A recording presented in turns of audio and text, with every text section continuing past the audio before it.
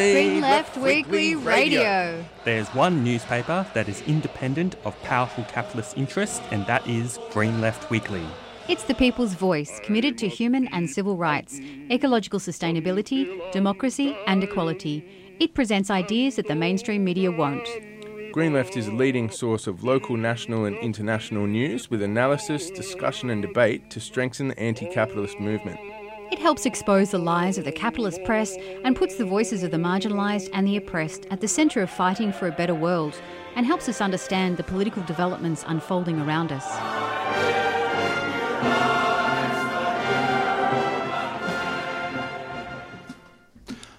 Good morning, everyone. You are listening to Green Left Radio, and your presenters today are myself, Jacob, and me, Chloe. Good morning. So, good morning, everyone. Now, before I go announce, because this is going to be quite a special program today. It is going to be part of the International Day of People with Disability, which is actually held on the 3rd of December each year. The International Day of Disability is a United Nations observed day aimed at increasing public awareness, understanding and acceptance of people with disabilities. Now, before I go into what we have lined up for our program today, which is part of Grounding Disability Justice, which is the special 3CR 12-hour broadcast that will be airing to you from the broadcast from 3CR. So if you look on the 3CR website, you can see a full grid of what's coming up. Now, before, I would like to acknowledge that 3CR and Green Left Radio is being broadcast to you from the Wurundjeri land of the Kulin Nation. We like to acknowledge that this always was, always will be Aboriginal land, and that sovereignty has never been ceded. Now, to give a bit of an introduction to, I guess, the program, as I noted before. Green Left Radio and 3CR is participating in the International Day of People with Disability, and so the special kind of theme for this kind of that 3CR has called this broadcast is Grounding Disability Justice. And for Green Left Radio's kind of contribution to this, we have a number of guests kind of lined up for our program. We have an interview with Ali Scott, who is part of the Disability Resources Centre, and about the campaign around Public Transport for All, which is campaigning for better accessibility and public transport. And one of the kind of main themes that we are going to be exploring in this program is unvaluing and critiquing the privatised nature and corporatisation of the NDIS. Now, since the introduction of the NDIS, there have been kind of improvements, but there's kind of still plenty of work to do on a basic access, accountability, and meeting the needs of the disability community. So, a special interview that we're going to be doing is, which relates to this, is we're going to be doing an interview with Graham Matthews, who is a participant in the NDIS. He is also the Socialist Alliance spokesperson for disability rights, and is also a very frequent commentator on NDIS and economic matters for Green Left. So yeah, we're going to be very happy to interview him, and we'll be interviewing him starting at 7:30 a.m. For our program. Now, I guess before we can get into some of the guests we have a program, because maybe I'll get Chloe to kind of start off a bit of discussion, maybe covering some of the recent kind of news that relates to issues of disability and so on. So yeah, I'll pass it on to Chloe. Oh, thanks, Jacob. Maybe we'll just start off this very special segment with a few news articles. And we were thinking of maybe drawing your attention to an article in the ABC by Emma Myers, and it's called Disability Advocates Worried Religious Discrimination Bill Will Lead to More Discrimination in Australia, Not Less. And it features Fiona Strahan from Disability Voices Tasmania, and she speaks about her experiences, about the fact that people with disability often experience ridicule, offensive assumptions, bias and intimidation, and it doesn't matter whether this arises from hate, prejudice, misguided assumptions and attitudes towards disability, or one person's interpretation of religious belief. And this bill it was tabled in Parliament last Thursday by Prime Minister Scott Morrison, and it is the third version of a law promised by the coalition government during the same-sex marriage debate. And yeah, I guess, we should, actually remember where this bill, first of all, came from. It, didn't arise from some kind of oppression, like trying to combat Islamophobia, which is a real problem here. This is a religious bigotry bill, and it came off as part of the backlash against the marriage equality campaign by Scott Morrison, who really sold this, both major parties sold this false narrative of silent homophobic majority to push their agendas. But it was really a reactionary minority within government who were just, who are legislating for religious protection laws that actually give more power and more rights to religious institutions so they can discriminate against people based on sexuality and also people on disabilities. So, disability advocates are right to worry about the religious discrimination bill, or, the religious bigotry bill.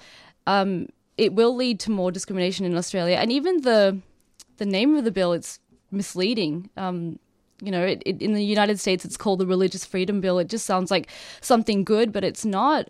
And it can override some of the existing legal protections that were fought for in the Disability Discrimination Act in 1992, which could mean people with disabilities who are discriminated against will have to fight it out in federal court if they want to challenge subjective statements of religious beliefs. This would be very expensive and time-consuming.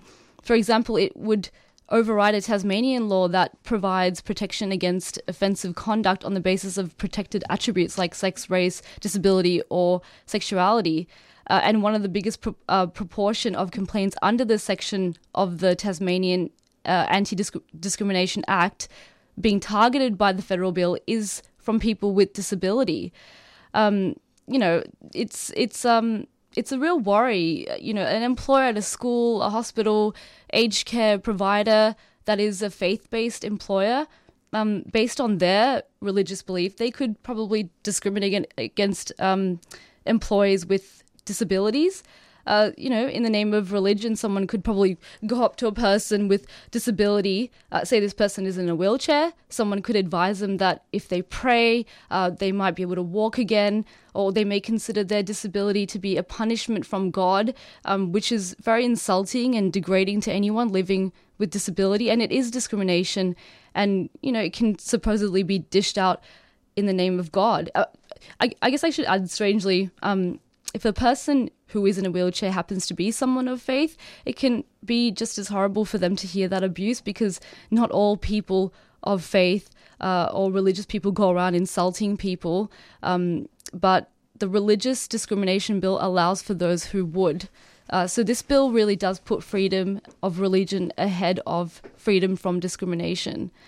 Did you have anything to maybe add, Jacob? Well, I think to kind of add to that kind of point is, just to kind of make it kind of clear, really, for the kind of Morrison kind of government and in terms of the kind of intention of this bill, because I think, our kind of position is, we think everyone should have the freedom to be able to express their religious beliefs, regardless. But one of the things that the Morrison government is kind of pushing on this, and this has been a feature of the religious right, it's not necessarily about religion. It's in a sense, basically, them wanting to kind of justify bigotry and discrimination in the name of religion. So I think I think that's kind of probably an important kind of distinction to make, because we don't. It's not that being religious is inherently makes you discriminatory. It's when it's in the hands of political leaders who are clearly wanting to use religion to justify kind of discrimination, and then use the cover of religion to protect. Because essentially, Morrison was sort of talking about. Morrison kind of report was sort of talking about, we have to deal with the issues of cancel culture, so to speak. Yeah, it is a bill that really divides people. And there's a person in that article named Liam York that does point out he's a gender diverse queer man from Newcastle, and he does think this bill passing will be frightening, and he puts it quite well, I thought. He said that the rollback of communities, it is a rollback of the communities that we worked so hard for, and he thinks that those freedoms that are proposed in this bill already exist. So, people are allowed to have these views and talk about them. They don't really need to be on a public platform where it's going to make people feel unsafe to be themselves and be out in the community. All right. So I might just, I was thinking that maybe one other news story I thought we would just kind of point out before we play our first interview for the program. As part of our special Grounding Disability Justice program, I just wanted to go point people's attention to, I guess, another news story. And while this is not necessarily completely kind of relevant to Victoria, since this is affecting states outside Victoria, this is actually the issue of accessibility of buildings is actually an ongoing issue for people of disabilities, and there's a bit of a news story that came up a few weeks ago, and this was kind of printed in The Guardian. And essentially, accessible housing, disabled people are left behind by a shameful building code stance in New South Wales, WA, and SA, South Australia. So essentially, there's people with disabilities are being left behind in 3 major states after governments have failed to make minimum accessibility standards mandatory for new houses. And this is what's being quoted by disability advocates.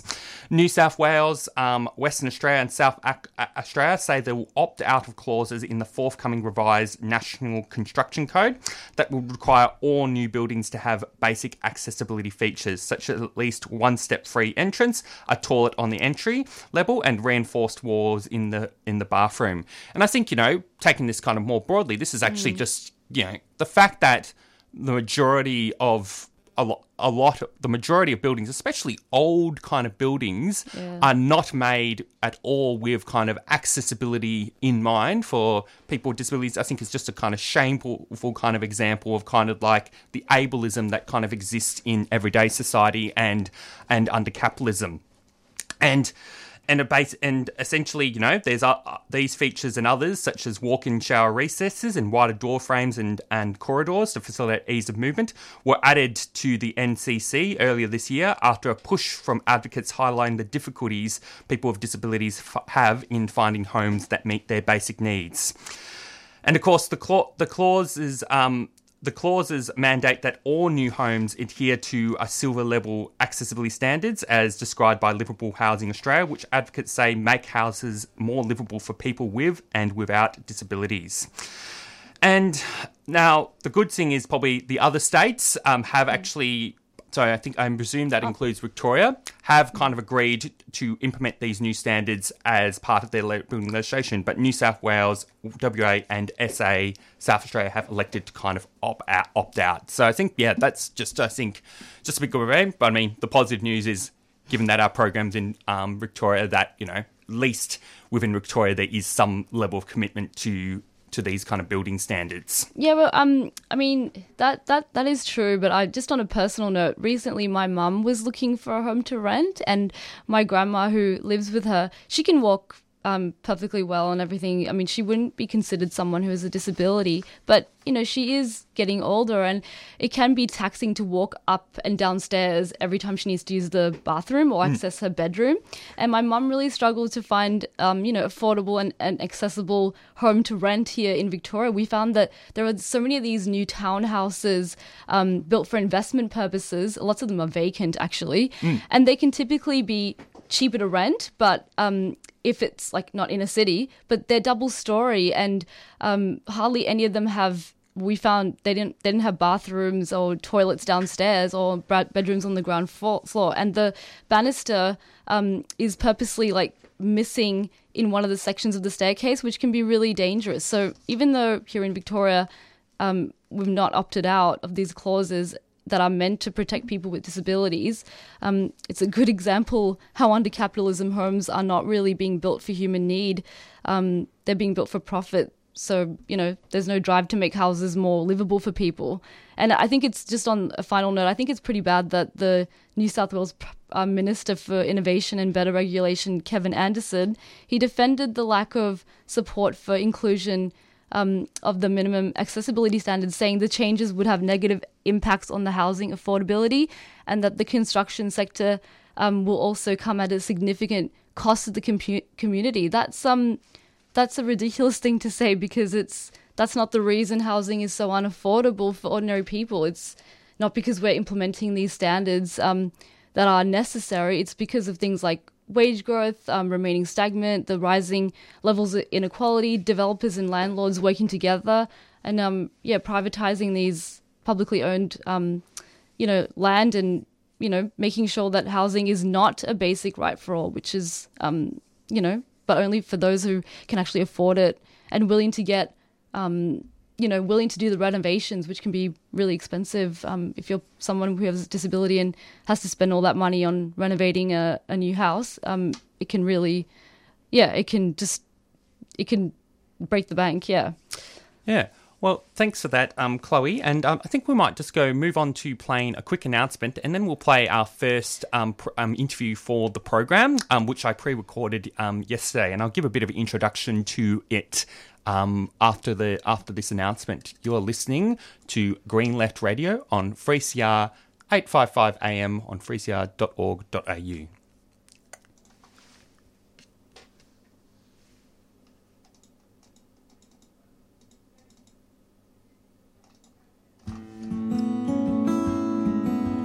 Have you heard of long COVID? If you or someone you know have had COVID-19, you may still experience symptoms weeks or months later. There are many symptoms of long COVID, but the most frequent are extreme tiredness, shortness of breath, and muscle aches and joint pains. Anyone can experience long COVID, including children. You can find information in your language on the Health Translations website, healthtranslations.vic.gov.au. Just type long COVID as a keyword. A 3CR supporter.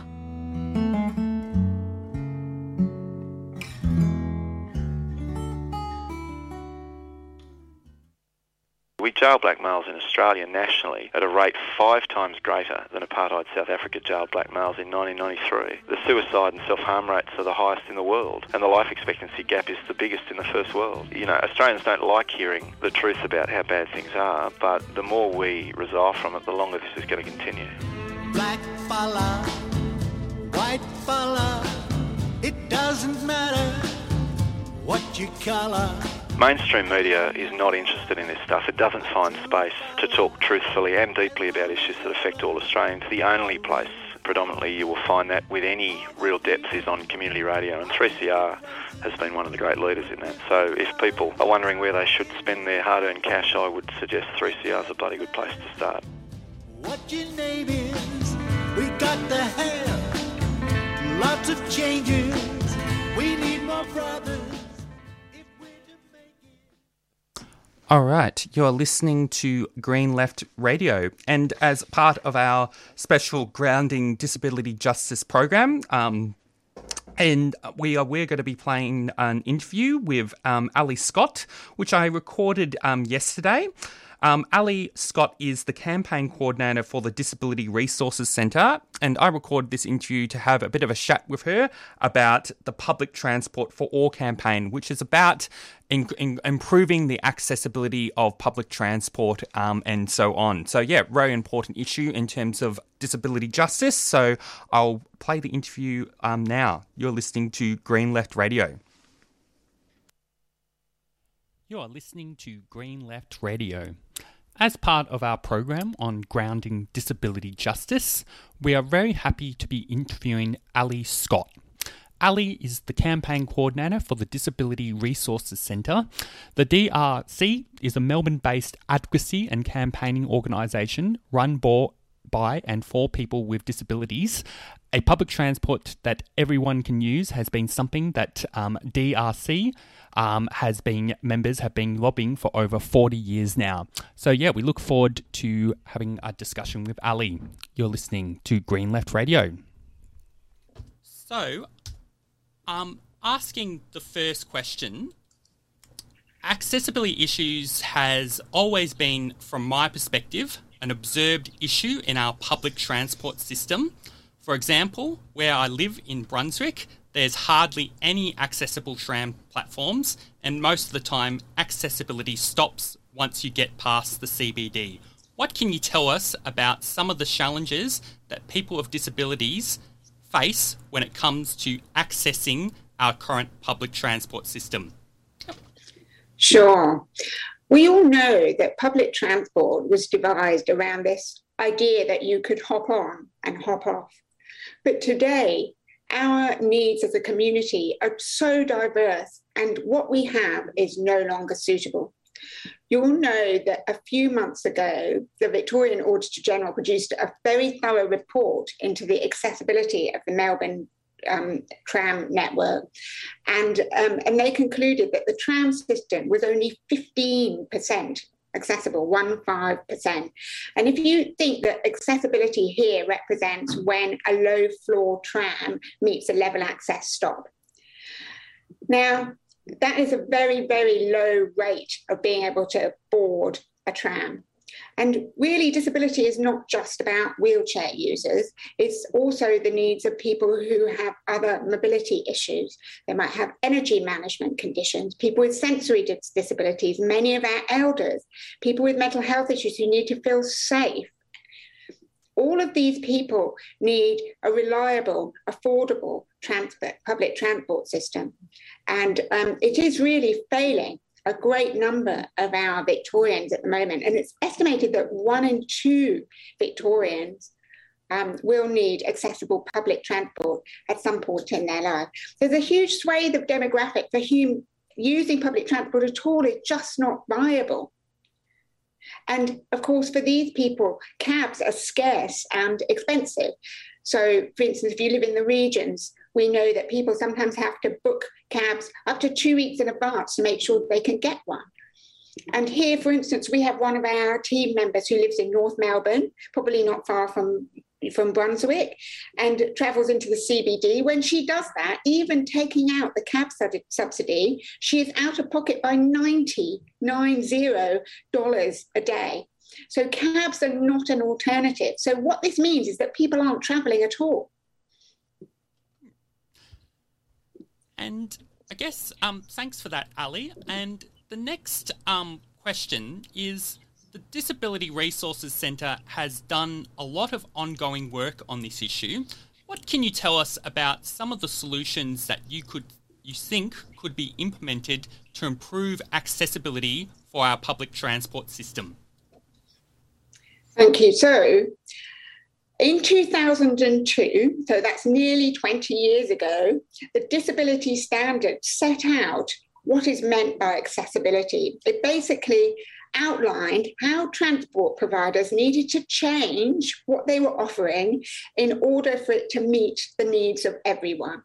So that includes a whole range of things, from having accessible carriage on every train service to having a ramp at a level at which people can traverse it without assistance. So bear in mind, this is about, the important thing here is independent travel, being able to travel without somebody to support or assist.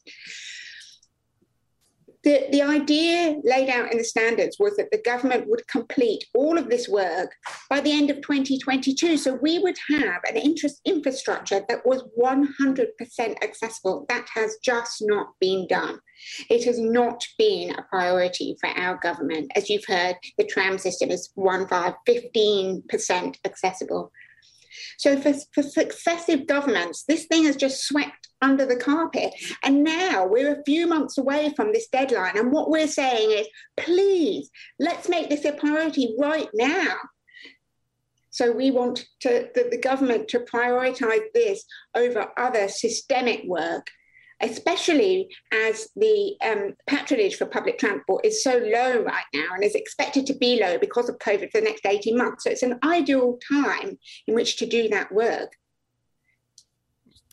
All right. And that's a good response. And I guess, what can you tell us about your Public Transport for All campaign? And I guess, what can you tell us about your strategy to achieve change? And I guess, what are some of the demands that you're putting to the state government? Okay. So the Transport for All campaign is gathering other organisations and individual campaigners together who all want to make it very clear that we must draw a line in the sand, that we must start progressing these infrastructure changes. We must start rebuilding the network so that everybody can use our trams, our trains and our buses. There's also a big need for, as I've said before, our elders to be able to travel to trams and buses. So there's a huge need, and we're building a cross-sector coalition that we would love everybody to join so that we can finally make this government pledge the sums that we need to see the infrastructure changes.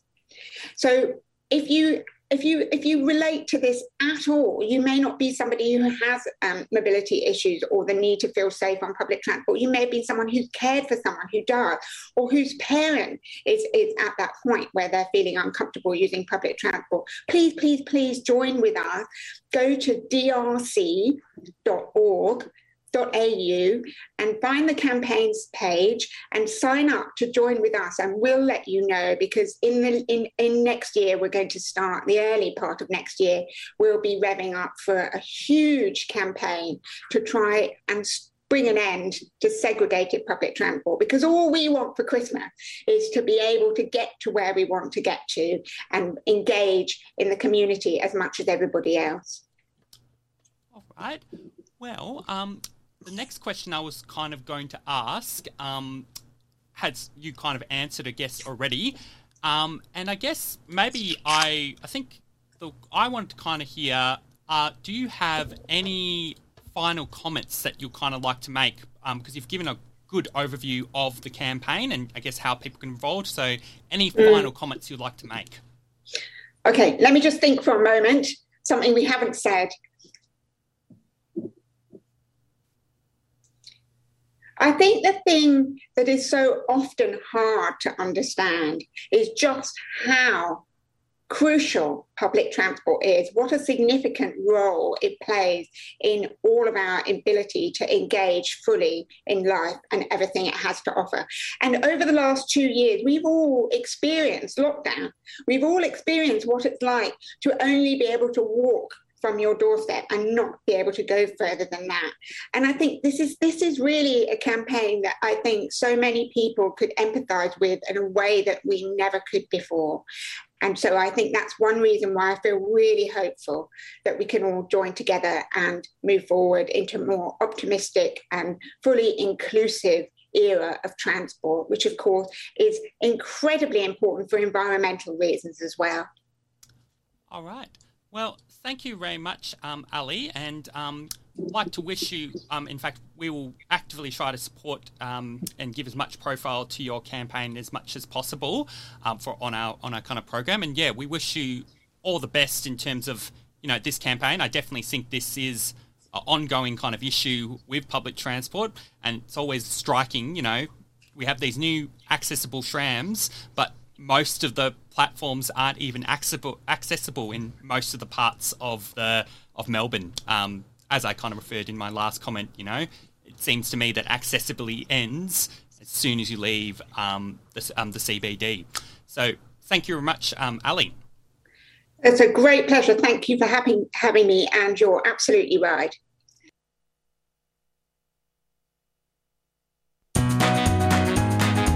Get your Radical summer attire sorted.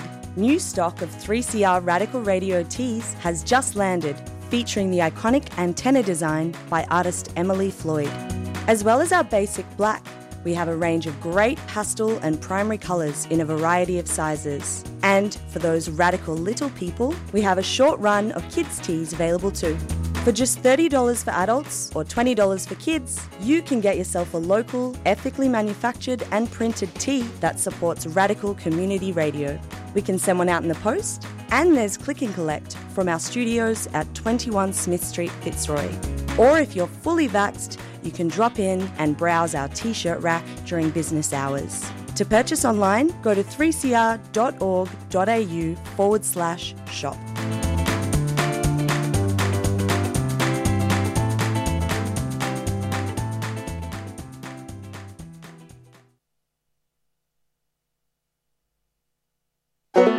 Get your copy of 3CR's magnificent book. It's a stunning history of the people, programs and issues at the station since 1976. On sale now for the amazing price of just $20. Pick one up at the station or jump online and place your order. Radical Radio, celebrating 40 years of 3CR. On sale now for $20.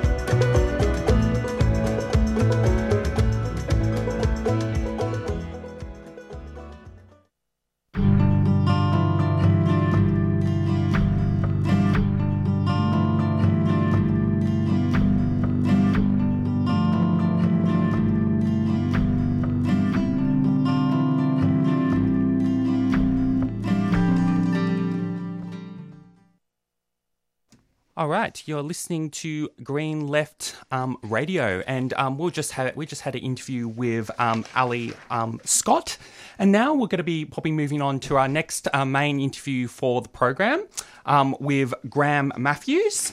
Now, Graham Matthews is a participant in the NDIS and is also the Socialist Alliance spokesperson for disability rights, and is also a very frequent commentator on the NDIS and economic matters for Green Left. So, good morning, Graham. Good morning, Jacob. How are you? Oh, yeah, pretty good. So I was going to pass it on to Chloe to kind of ask kind of like the first question to kind of start off our kind of discussion. Hi, Graham. Chloe here. Thanks for being on the show. It's a pleasure, Chloe.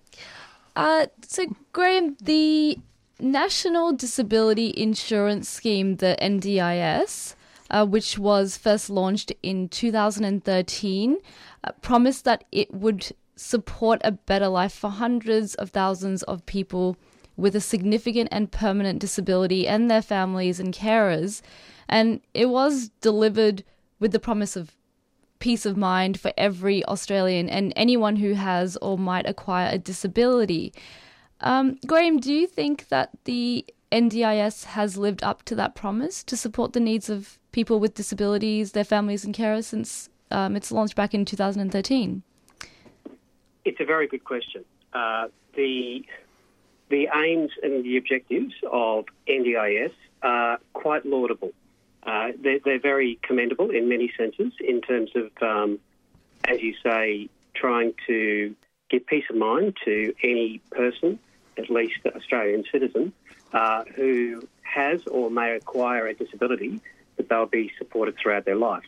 Now, NDIS was launched in 2013, as you say. Largely, a number of trials were launched in the Hunter and Newcastle and so forth. Even as far back as that, the cracks in the system began to emerge, particularly in terms of the complete deregulation of pricing for NDIS. So really trying to, even at that very early stage, place a cap on the expenditure required from the government, by this Liberal government, for NDIS, and really try to clamp down on the cost of providing people with disability. It was launched, it's been something of a staggered launch, depending on the state you're in. In New South Wales, it was launched in 2016, certainly for new participants, which is how I encountered NDIS. I am a sepsis survivor. Just over 5 years ago, I contracted double pneumonia, which led to sepsis and then septic shock. I spent 3 weeks in a coma, woke up and went through a number of amputation operations, so I've lost my legs and my fingers. And that's not an entirely uncommon situation. Now, I suppose one of the big difficulties with NDIS is its intense secrecy. Every participant's plan is secret, in as much as it's not published anywhere online, even general trends or indeed benchmarks, and that's a term that NDIS like to use, or a general idea of how much each participant is actually receiving, depending on their situation. And that secrecy creates all kinds of difficulties for each participant as they try to negotiate quite individually with NDIS, and can lead to a number of significant problems. It's also worth pointing out that the estimate is that there are approximately 4 million people in Australia who are living with disability. On this International Day for People with Disability, that's something to really reflect on. That's almost 1 in 6 of the Australian resident population are living with disability. Yet the number of people who are covered by NDIS is barely a tenth of that, at around about 400,000. And having known that, this is not a figure. It's not like the numbers of people with disability have somehow climbed unsustainably over the last 2 or 3 years. The numbers of people with disability have remained fairly stable for a number of years now. So it's extremely unsupportable, I suppose, of the government to claim that all of a sudden they've realised, or they claim they've realised, that NDIS is unsustainable, and that in fact people like myself, who are really quite profoundly disabled, are using NDIS, certainly as the Minister for NDIS chooses to try to claim at the moment, as a welfare source, and that this needs to be clamped down on. This kind of appeal to the basest element of the LNP supporters needs to be strongly resisted, not only by people with disability and their supporters, but anybody who stands up for a just society. So to try to draw together those threads and answer your question, NDIS was definitely an improvement. It's definitely a positive step. However, it's an incomplete and insufficient step, and something which needs radical reform to really bring to life the expectations that it created among people with disability when it was launched in 2013. Yeah, so that kind of goes into the next question, Graham. I guess the one kind of critique, a frequent kind of critique of the NDIS is that it had essentially kind of privatised and corporatised what is considered an essential service for servicing the needs of people with disabilities. And I guess, can you unpack that? I guess especially you referenced the Liberal government as well, especially in the context of, how have different governments over the years since 2013 have supported and not supported the NDIS? So it's pretty much, I'm not exactly sure in which month NDIS was launched in 2013, but as I said, it was very much launched as a trial back then, with rollout really only beginning for most new participants in 2016, and then even later for existing participants transitioning from existing state-based systems. Excuse me. There have been, it is worth pointing out that many people who live with disability have found that NDIS has opened up a new chapter of their lives, which in many cases they could never have hoped to have achieved. NDIS has, by a focus on individual assessment and providing for the needs of the individual, it has, in some cases at least, provided for additional funding or additional support for people with disability to be able to live their lives as freely as possible. That being said, as you say, NDIS is predicated on a privatised, for-profit system. So it's a government subsidy to private providers, most of whom are business-oriented, so in the sense that they are for-profit, to provide for the needs of persons with disability.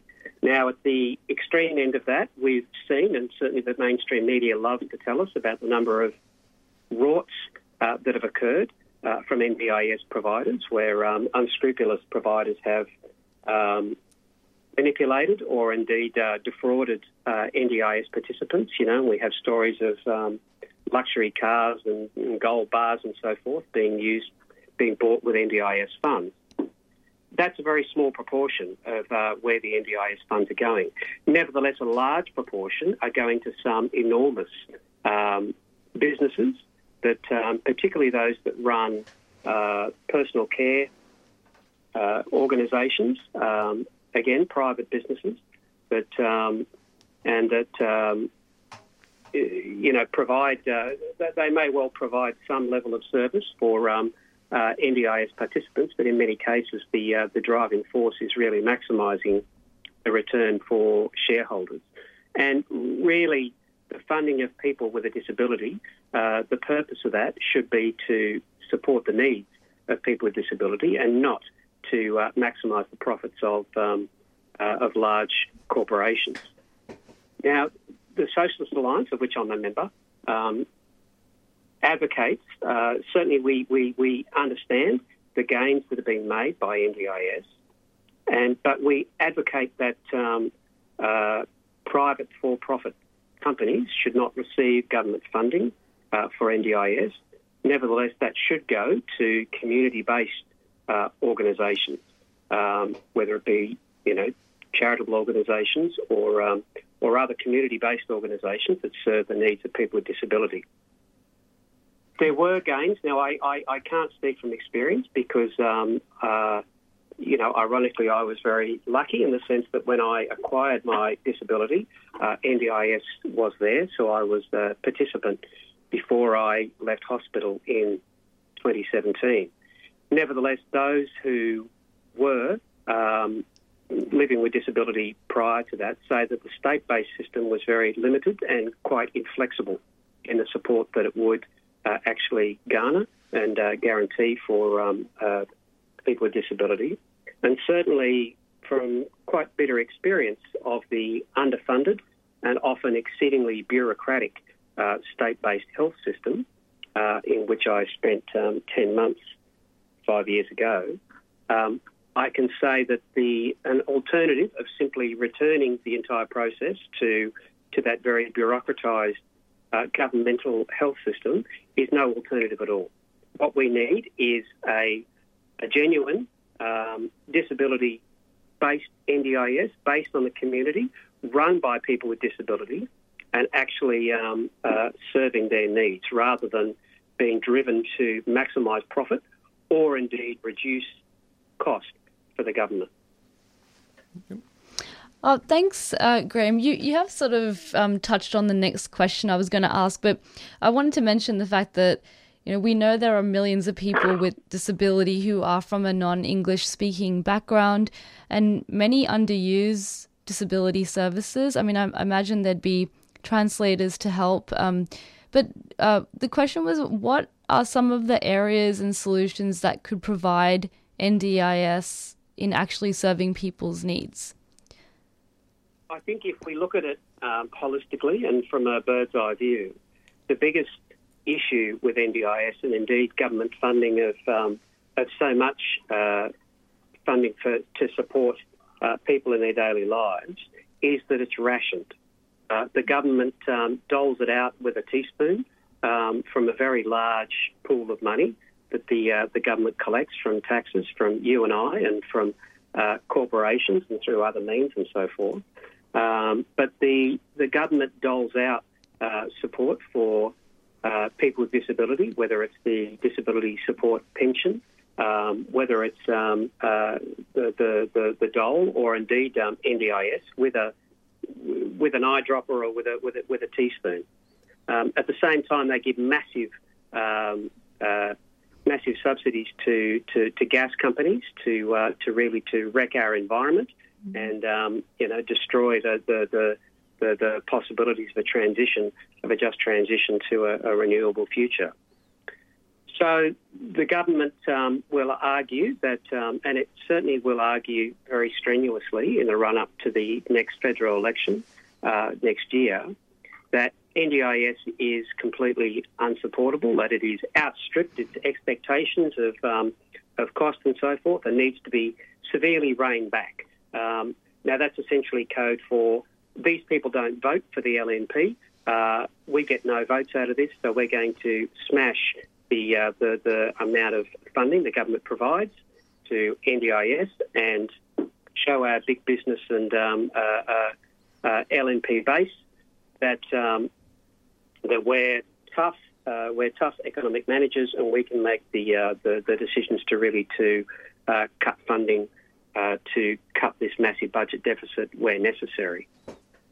Now, without touching on the issue of whether a budget deficit in and of itself is such a bad thing, certainly people who are eligible for NDIS, or indeed people with a disability more broadly, are some of the most disadvantaged in this society. As you point out, Chloe, many people with who live with a disability are from a non-English-speaking background, and the NDIS system itself is intensely bureaucratic. Albeit that there may be translators provided and so forth, it's nevertheless it's an enormous hill for people to have to climb, in many cases either on their own or just with the support of their immediate family. There are charitable organisations which help, but they are generally underfunded, and in many cases people may not know that they actually exist. The broader perspective from a socialist point of view is that funding for things like disability support, indeed support for people in all kinds of areas, should not be capped, should not be restricted. It should be open and based on need. And Socialist Alliance also believes in moving away from what we call a medicalised model of NDIS, where you need to have a doctor or indeed a specialist saying, yes, you are disabled because of X, Y, Z, A, B, C, and rather basing it on a self-needs assessment. Now, some may say, that means that people will simply claim things they don't need. Well, let me tell you, I rely very heavily on my carers, personal care, in order to get to, for instance, doctor's appointments or to exercise, or indeed to make me lunch of an afternoon and so forth. Now, when I was able-bodied, the thought would never have crossed my mind to have some random person hang around my house and help me with things that I was more than able to do myself. Yeah. So I think this argument that people will claim funds from the government purse that they don't need unless it's strictly rationed and restricted is simply a furphy, and is in fact quite disingenuous and deeply offensive, I think, to those with disability. And I guess I want to kind of take, because we've had a very good kind of discussion about the NDIS, and I guess I want to kind of take some of this into, I guess, a broader discussion beyond NDIS, and I guess I want to hear some of your kind of comments, I guess, on some of the contemporary issues that are affecting people with disabilities today, like, for example, the impacts of, the COVID-19 pandemic that we're kind of all currently kind of living through, but of course everyone is experiencing it kind of differently. So, yeah, I guess I want to kind of hear your kind of perspective on some of those issues. Certainly. There is an argument which I support that disability is essentially a social construct. So it's not, in that sense, a medical issue. It's not an issue with one's physical problems or indeed one's social or cognitive problems. It's a social issue. It's people who need to struggle to be to find their place in society, not for any fault of their own, but through the barriers that society puts up. Now, if persons with disability live with that difficulty throughout their lives, the COVID pandemic has certainly multiplied that many times. We talk about lockdown, and certainly there's been a lot of quite angry protests around issues surrounding lockdown, both in Melbourne but also in Sydney over the last year in particular, and we've seen it internationally. And people saying they just want to get government out of their lives and just be able to get on with their lives, etc., etc. Well, multiply that sense of concern and that sense of being sort of shut out for persons with disability, because it's in many cases people with disability also suffer from some form of immunosuppression. They're far more susceptible, should they contract COVID-19, to getting an extremely bad case of it and suffering quite significantly, and even it causing death. And certainly in Europe and elsewhere, a disproportionate number of those who've died from COVID-19 have been people living with disability. So, but fundamentally, the impact on people with disability from COVID has been to shut us in even further. In many cases, we live our entire lives relatively shut in, confined to the house, or in some cases even just our room. And COVID-19 has made that even more difficult, I think, for many people living with disability. And I'd just like to offer my sincere and deepest solidarity to everybody who is living with disability on this International Day of People with Disability. Thanks, Graham. Graham, and also listeners might remember the case of a 6-year-old child who was born here in Australia who is ineligible to access funding under the National Disability Insurance Scheme. There was an article written about it in Green Left by Janet Parker titled "Disdain for Disability Added to the List of Crimes Against Refugees." And this little boy named Kyan has cerebral palsy, and the government is denying him and his parents permanent residency. They're trying to deport them because they think he's a burden on the community. And, now his family have been forced to spend more than $40,000 on legal and immigration fees. And, there are at least 15 families every year who face deportation because of a relative's disability, because of our racist migration laws, which are exempt from the Disability Discrimination Act of 1992. I just wanted to, bring that up. But Graham, as a Socialist Alliance spokesperson for disability rights, what's your perspective on how capitalism fails to support the needs of people with disabilities? I mean, how would a socialist society serve the interests as an alternative? It's a very good question. Look, and I'm deeply concerned about the situation of Kyan. Of course, all people with disability, particularly those who are threatened with deportation. And it really it does show the extreme nastiness. There's no evidence that, for instance, the Labor Party would take any different attitude to a refugee with disability and would similarly try to hunt them out of the country on the basis of the burden that they placed on the Australian economy, and just how absolutely outrageous that position is. As I said earlier, from a socialist point of view, the biggest issue with disability funding is the fact that it's rationed.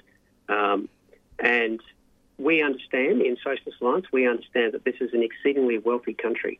It's a wealthy country which has been made wealthy through exploitation, both of Indigenous and First Nations people within Australia, but more broadly by the exploitation of poorer countries, both in the region and internationally. It's a wealth that's been built on other people's labour, sweat, labour and disadvantage. And it's important that we actually give that back, not in the sense of stripping everything that is good about this society from the society, but certainly providing a generosity of spirit to provide for people in need. And certainly there is no evidence that this society will somehow tip over, will somehow collapse, if it starts to adequately fund issues like people suffering with disability, unemployment, frail age, whatever the particular issue may be. So, as I said, from a socialist point of view, certainly in terms of NDIS, we believe that NDIS was a step forward. However, we would recast NDIS as being something which is controlled by people with disability. We would replace the current board with people elected by people with disability. We would change the basis of the funding to move away from this medicalised gatekeeper model to one which is self-assessed, and make it very much, rather than having to humiliate oneself and argue in front of a planner or indeed a local area coordinator every 12 months to 2 years about how, even though things are going okay, there's still all these things that one can't do. And moving away from that basis of continual humiliation to one where the supports that people with disability and their families need to have a reasonable life is simply there for the asking. Rather than having to be demanded and campaigned for, to be refused by NDIS bureaucrats and to have to go to the Administrative Appeals Tribunal to get justice, as a situation I'm in myself, we would nevertheless have NDIS or indeed funding for people with disability to support people with disability as a right, not a privilege. All right. Well, we're getting probably to the end of our interview, I guess. And I guess, Graham, do you have, I guess, any kind of final comments you'd like to kind of end on for this? I guess it's worthwhile noting the government attempted to bring in independent assessments. That was its key to, it argued, to cutting the out-of-control spending on NDIS. After a huge backlash from disability advocacy organisations and even from the state governments around the country, it backed away from that. Unfortunately, it becomes quite apparent, certainly from, as I mentioned earlier, being a participant in NDIS can be an extremely alienating and very isolating experience. But social media at least partly cuts through that. And certainly from social media, from a number of the amputee groups that I'm on, it appears apparent that NDIS is, in fact, as one might say, acting out. So the government has not actually changed the legislation. The government has not actually changed regulation applying to NDIS, and yet NDIS is seeking to smash and severely cut the funded supports that people with NDIS, participants are receiving in the run-up to the federal election in order to parade itself as a good economic manager. Now, it's important, I think, that both people with NDIS, people with disability and their supporters, and their people who simply support a fair society in this country, be aware of this fact and demand from their local federal member that the government continue to pay reasonable supports to people with NDIS. I think it's important people are aware of this issue because this will be a big issue, certainly for those with disability, in the run-up to the federal election, and frankly not let the bastards get away with it. All right. Well, thank you very much for that, Graham. I think this was definitely a very informative interview, and I think, it was definitely a great kind of discussion to have for our special program on the for International Day of People with Disability. Thank you very much, Graham. Thank you so much, Graham. My pleasure, Chloe and Jacob. Thank you very much.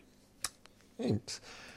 Okay, so we were just having an interview with Graham Matthews, who is a participant in the NDIS and also the Socialist Alliance spokesperson for disability rights. And so we had just a good sort of substantial kind of discussion on the nature of the NDIS, and then also talking about, what are the kind of alternatives, what are the solutions to improving kind of NDIS? Because, one of the kind of themes of our program this week is we were attempting to kind of unravel and critique the kind of privatised nature and corporatisation of the NDIS. But of course, as sort of Graham kind of acknowledges, NDIS, since the introduction of the NDIS, there have been improvements for people with disabilities, but of course there's still plenty of work to be done and plenty of things to be fighting for in terms of the NDIS. So okay, so I'll just go play a quick announcement. You are listening to Green Left Radio.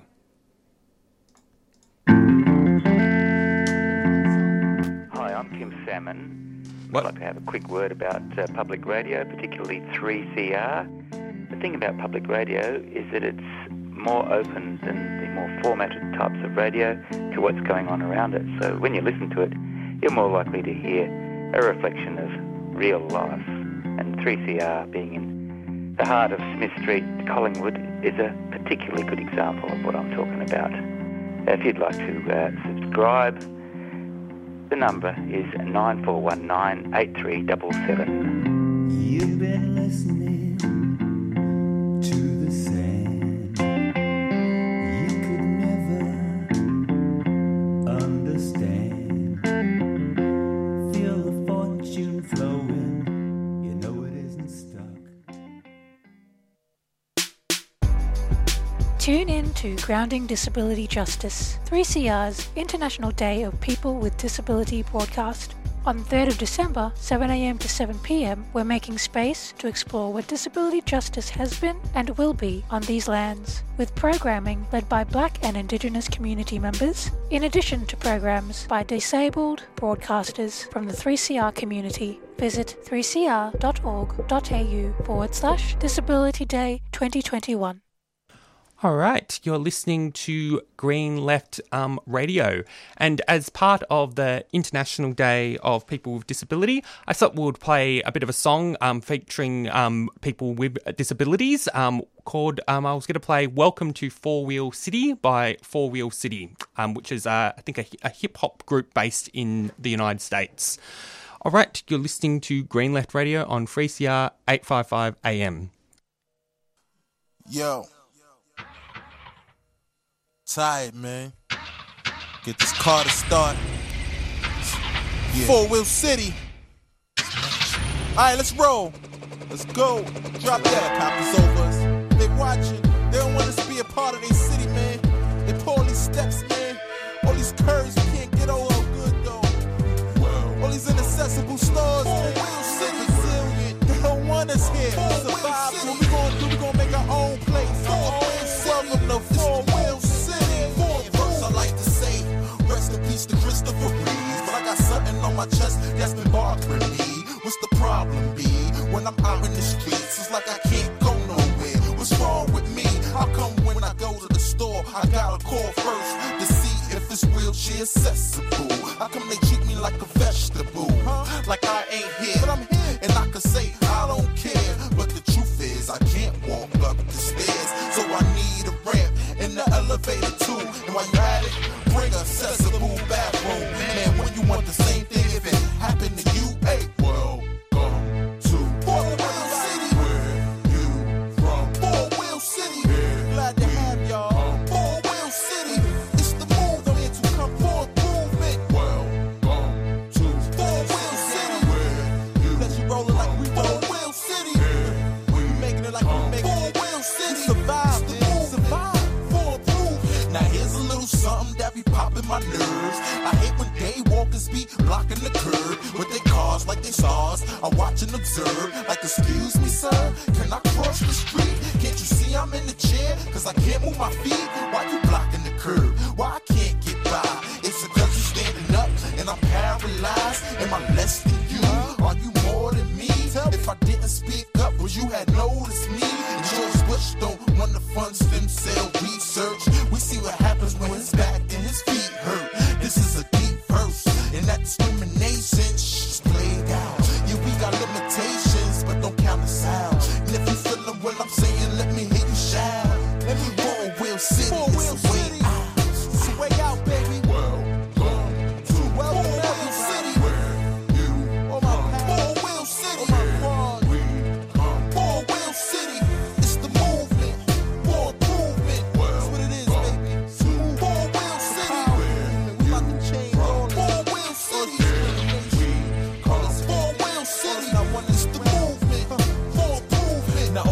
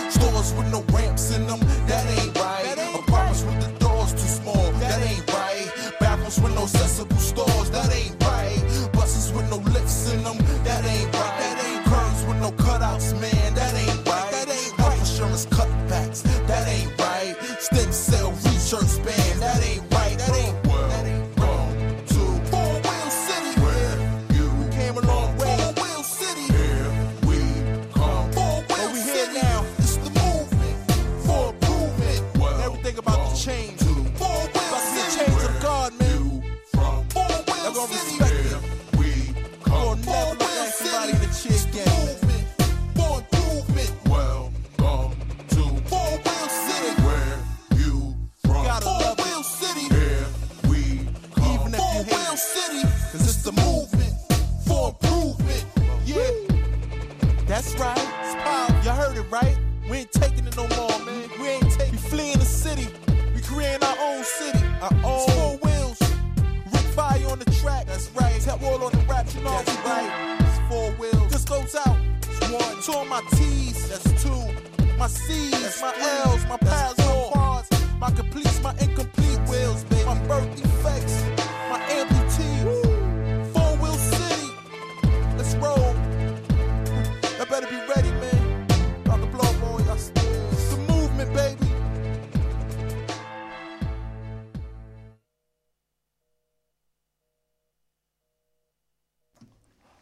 All right, you're listening to Green Left Radio, and you're listening to a kind of special program on grounding disability justice, which is part of the 12-hour kind of broadcast that 3CR is presenting in relation to the International Day of People with Disability, which is held on the 3rd of December, which is this month, and which is a United Nations observed day aimed at increasing public awareness, understanding and acceptance of people with disabilities. Now, as part of that program, we're going to play a bit of a pre-recorded interview that was actually done on from the Thursday Breakfast program on April 22nd this year. It is a pre-recorded interview with the Disability Justice Network. Now, the Disability Justice Network is a grassroots kind of collective which got recently formed this year, and it has actually basically created a national kind of mutual aid to provide support to marginalised disabled people. And this interview is an interview with Julia Back, and who is a queer Takatapu writer based in Naarm, and then she joined the Thursday program, the Thursday Breakfast program, to speak about the Disability Justice Network. So hope listeners enjoy. Julia Back is a queer Takatapwe writer from Boorloo, so-called Perth, and is now based in Naarm. Today, Julia joins us to speak about the Disability Justice Network. Welcome, Julia. Thanks for joining us on 3CR Thursday Morning Breakfast. Thank you so much for having me. So, the Disability Justice Network has recently launched, can you tell us a little bit more about the network? Yeah, so it's brand new. We've had so far one kind of official meeting with a few of us, maybe 15 or so people, and over the last week, more and more people have been joining, which is amazing, and it's becoming this really incredible collective of people with really diverse experiences, and I love that. It seems just so powerful already, and it kind of just it came out of what we felt was an absence in so-called Australia of an organisation that's specifically focused on disability justice as opposed to disability rights. And we found that a lot of the resources that we were getting and a lot of the content about disability justice was coming out of Turtle Island. And so we kind of collectively were almost waiting for a disability justice organisation to show up in so-called Australia, and then at some point through various conversations that a few of us had, we were like, why not us initiating this? And that's kind of how it happened. Yeah, I love that. So what are you hoping to achieve as a collective? What are some of the main issues that people are already raising? I guess, we haven't necessarily discussed specific aims or goals or, very specific things that we want to achieve at this stage. And I would say more broadly, what we all have in common is this desire for justice for disabled people, and in particularly multiply marginalised disabled people, which many people in the collective, if not most people in the collective, are. And so I think overall what we're hoping to achieve is this sense of community and this sense of support and care that we can give and ask from each other, and how, you know, we can support the wider community. And I guess a lot of us are coming from abolitionist frameworks, so we're also thinking about ways in which we can replace or, you know, substitute or act alongside various systems and, you know, government or non-for-profit organisations, and how we can support people who might not be able to access those or who might choose not to. So, you know, a big thing for us is mutual aid. And another thing that we're thinking about is organising a disability justice training that we can deliver to members of the community who might not be too familiar with disability justice and the history of it, in addition to maybe some organisations who could benefit from a more, you know, justice-focused understanding of the needs and the rights of disabled people, as opposed to, you know, a more reformist approach. Yeah, that sounds fantastic. And back to the mutual aid, I know that the network has started a mutual aid fund. So can you talk a bit about what mutual aid means to the Disability Justice Network, and also what you're currently fundraising for? Yeah, so, I mean, I'm sure mutual aid as a concept means many different things to the different people in the collective. But to me, I would say it's, you know, it's a process that's rooted in abolition and anti-authoritarianism, and moving away from this individualistic culture to one where we're supporting each other and, you know, relying on each other and asking for help from each other and giving help to each other, as opposed to relying on either, you know, government organisations or systems or like healthcare more broadly, you know, like hospitals and such. And I guess the other important thing to note is that mutual aid, you know, like, it's not charity, and it's not based in kind of like this dynamic where, you know, one person is giving and one person is taking, and there's power there, and there's like a power imbalance, I think, a lot of the time with like the charity model of providing care. And in contrast, mutual aid is about us supporting each other on kind of a level playing ground and making sure people have what they need. And, you know, people who are able to provide those things doing so, and us all kind of moving away from, depending on systems and structures that don't seem to care about us or aren't necessarily designed for us, or that, you know, people don't want to engage with for various reasons.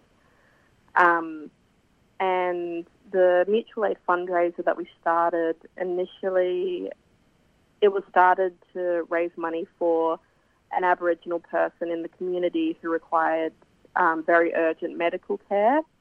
And then we figured, why not just keep it going? There was, you know, another young person who we saw on Twitter was asking for money for to afford their medication, and we were like, you know, this person also needs help. Let's give them some of this money too.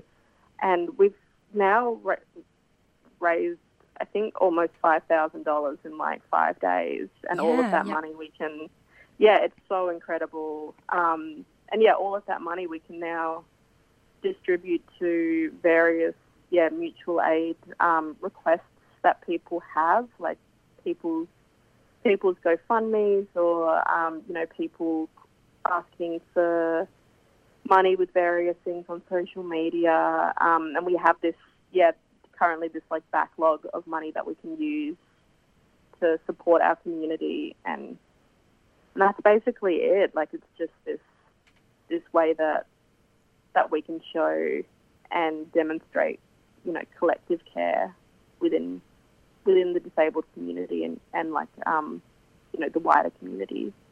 And I do really like that it's also a national mutual aid fund. And yeah, listeners, if you want to go to GoFundMe, just type in Disability Justice Network Mutual Aid Fund. And yeah, the fundraiser is currently sitting at $4,925 and the aim is for $10,000. So yeah, definitely chip in if you can. And how can people keep up to date with the Disability Justice Network? Because we're brand new, we're still kind of working out, you know, what we want our guiding principles to be. And with that, we're trying to figure out a way in which we can represent ourselves online and engage in social media that is really intentional, but also really sustainable for us.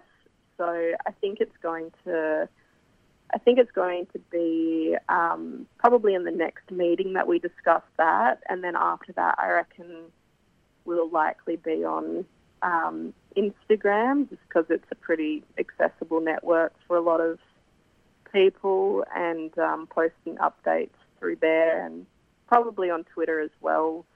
But yeah, for now, we don't have a whole heap of social media, and you'll likely find out about new initiatives in the meantime, just kind of through individual members of the collective sharing within their various networks and communities. But definitely stay tuned, because we will make sure that it is something that can be easily accessed. We just need to work out some of the kinks and figure out a way that we can do it that makes sense to us, I guess. Yeah, absolutely. And I think for now, listeners, definitely just go and check out that GoFundMe, because I'm sure that the network will post updates on the GoFundMe fundraiser as well. Thank you so much, Julia, for joining us this morning to speak about the Disability Justice Network. No worries at all. Thank you so much for having me. All right, you are listening to Green Left Radio, and we're just listening to an interview with Julia Buck from the Disability Justice Network, and that was an interview that was recorded in April this year, and just to give a bit of plug, the Disability Justice Network is still active, and they're still maintaining their mutual aid fund. And you can go to it if you search the Disability Justice Network, GoFundMe, or you should be able to find it. But yeah, it's definitely. You can even search Disability Justice Network in Facebook, and I'm pretty sure they have a Facebook group as well. So I thought maybe just for the next part of the program, we'd play a bit of some songs featuring people with disabilities. And I was going to play the song Rights Not Charity, which is by the Karen Cheddar Band. And in fact, I actually really like the title of that song. It's actually quite relevant to some of the discussion we've actually been having about NDIS and etc. So yeah, I'll go play the song for the next 1 minute and 22 seconds. Are you ready, Steve?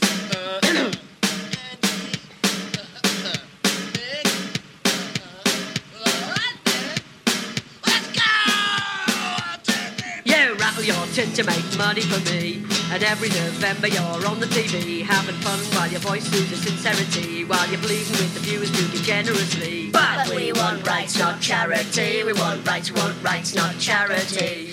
Rights, not charity. Cause charity keeps me where you think I should be. We got rid of girls with calibers and holes in their head. Now if you give £1 you get badges instead. We'll take your golden hearts and just go on to bed. Cause we need your little badges like a hole in the head. Cause we want rights, not charity. We want rights, not charity. Rights, not charity. Cause charity makes me what you think I should be. We raise lots of cash for hopeless cases. We're very genuine in what we do. You get your kicks performing in a charity band, singing Beatles songs you feel you're lending a hand, and your condescending concerts are in constant demand, and all it proves to me is that you don't understand. We want rights, not charity. We want rights, not charity. Rights, not charity. So take your straight kids sort of charitably.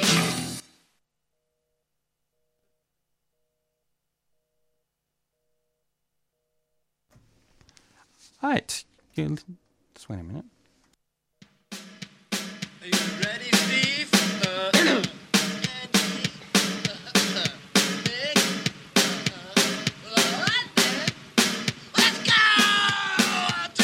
You rattle your tin to make money for me, and every November you're on the TV, having fun while your voice loses sincerity, while you're pleasing with the viewers who give generously. But we want rights, not charity. We want rights, not charity.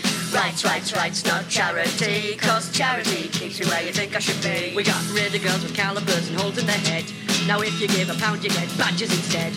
We'll take your golden hearts and just go on to bed. 'Cause we need your little badges like a hole in the head. 'Cause we want rights, not charity. We want rights, not charity.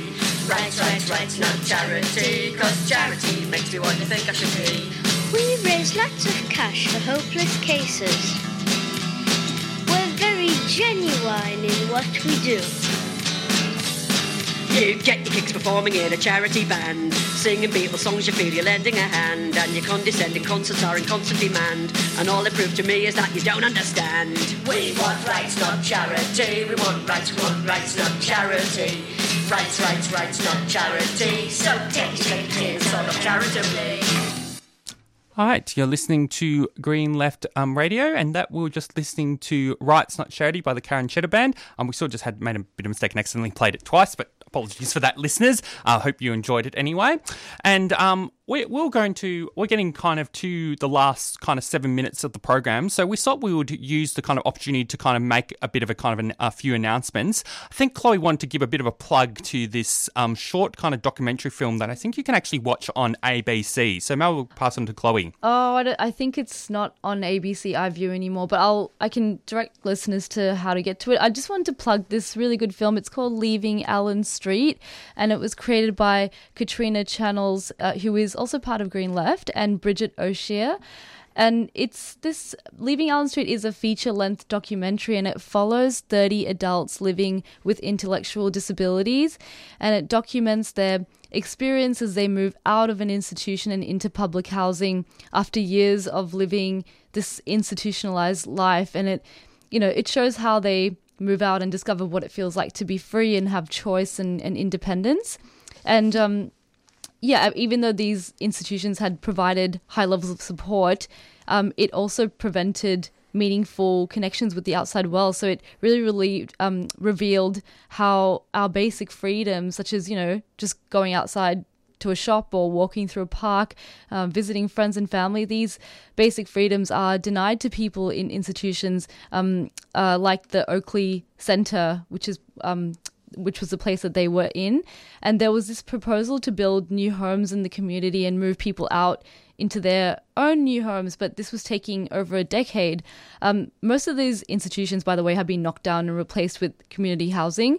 And so I would recommend people watch this film. It highlights how important it is that every individual be granted the same basic human rights, no matter who you are.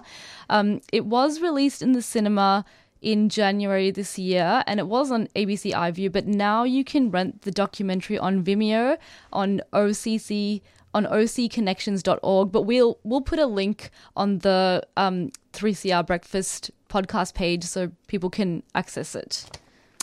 All right. Well, thank you very much for that, Chloe. And I think we're going to kind of announce what's coming up for the rest of the broadcast that 3CR is going to be broadcasting as part of their 12-hour broadcast for the special International Day of Disability program, which the theme that 3CR is going with is grounding disability justice. Now, but before that, I would like to just do a bit of a quick sort of Green Left kind of activist calendar, and I'll only just announce a few few sort of events.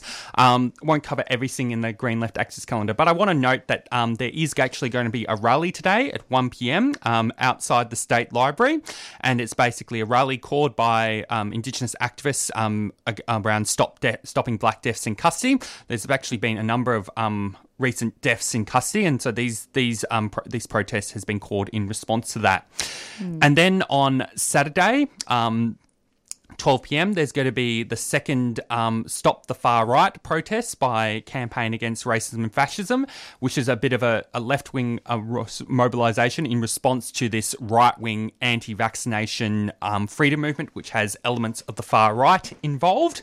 So that's going to be an important rally at 12 p.m. at the 8-hour monument on Saturday. And then at 3 p.m, I think it's at the State Library, at 3 p.m. at the State Library, I'm pretty sure there's going to be a rally organised by the Sudanese community in solidarity with Sudan. So that's going to be happening at 3 p.m.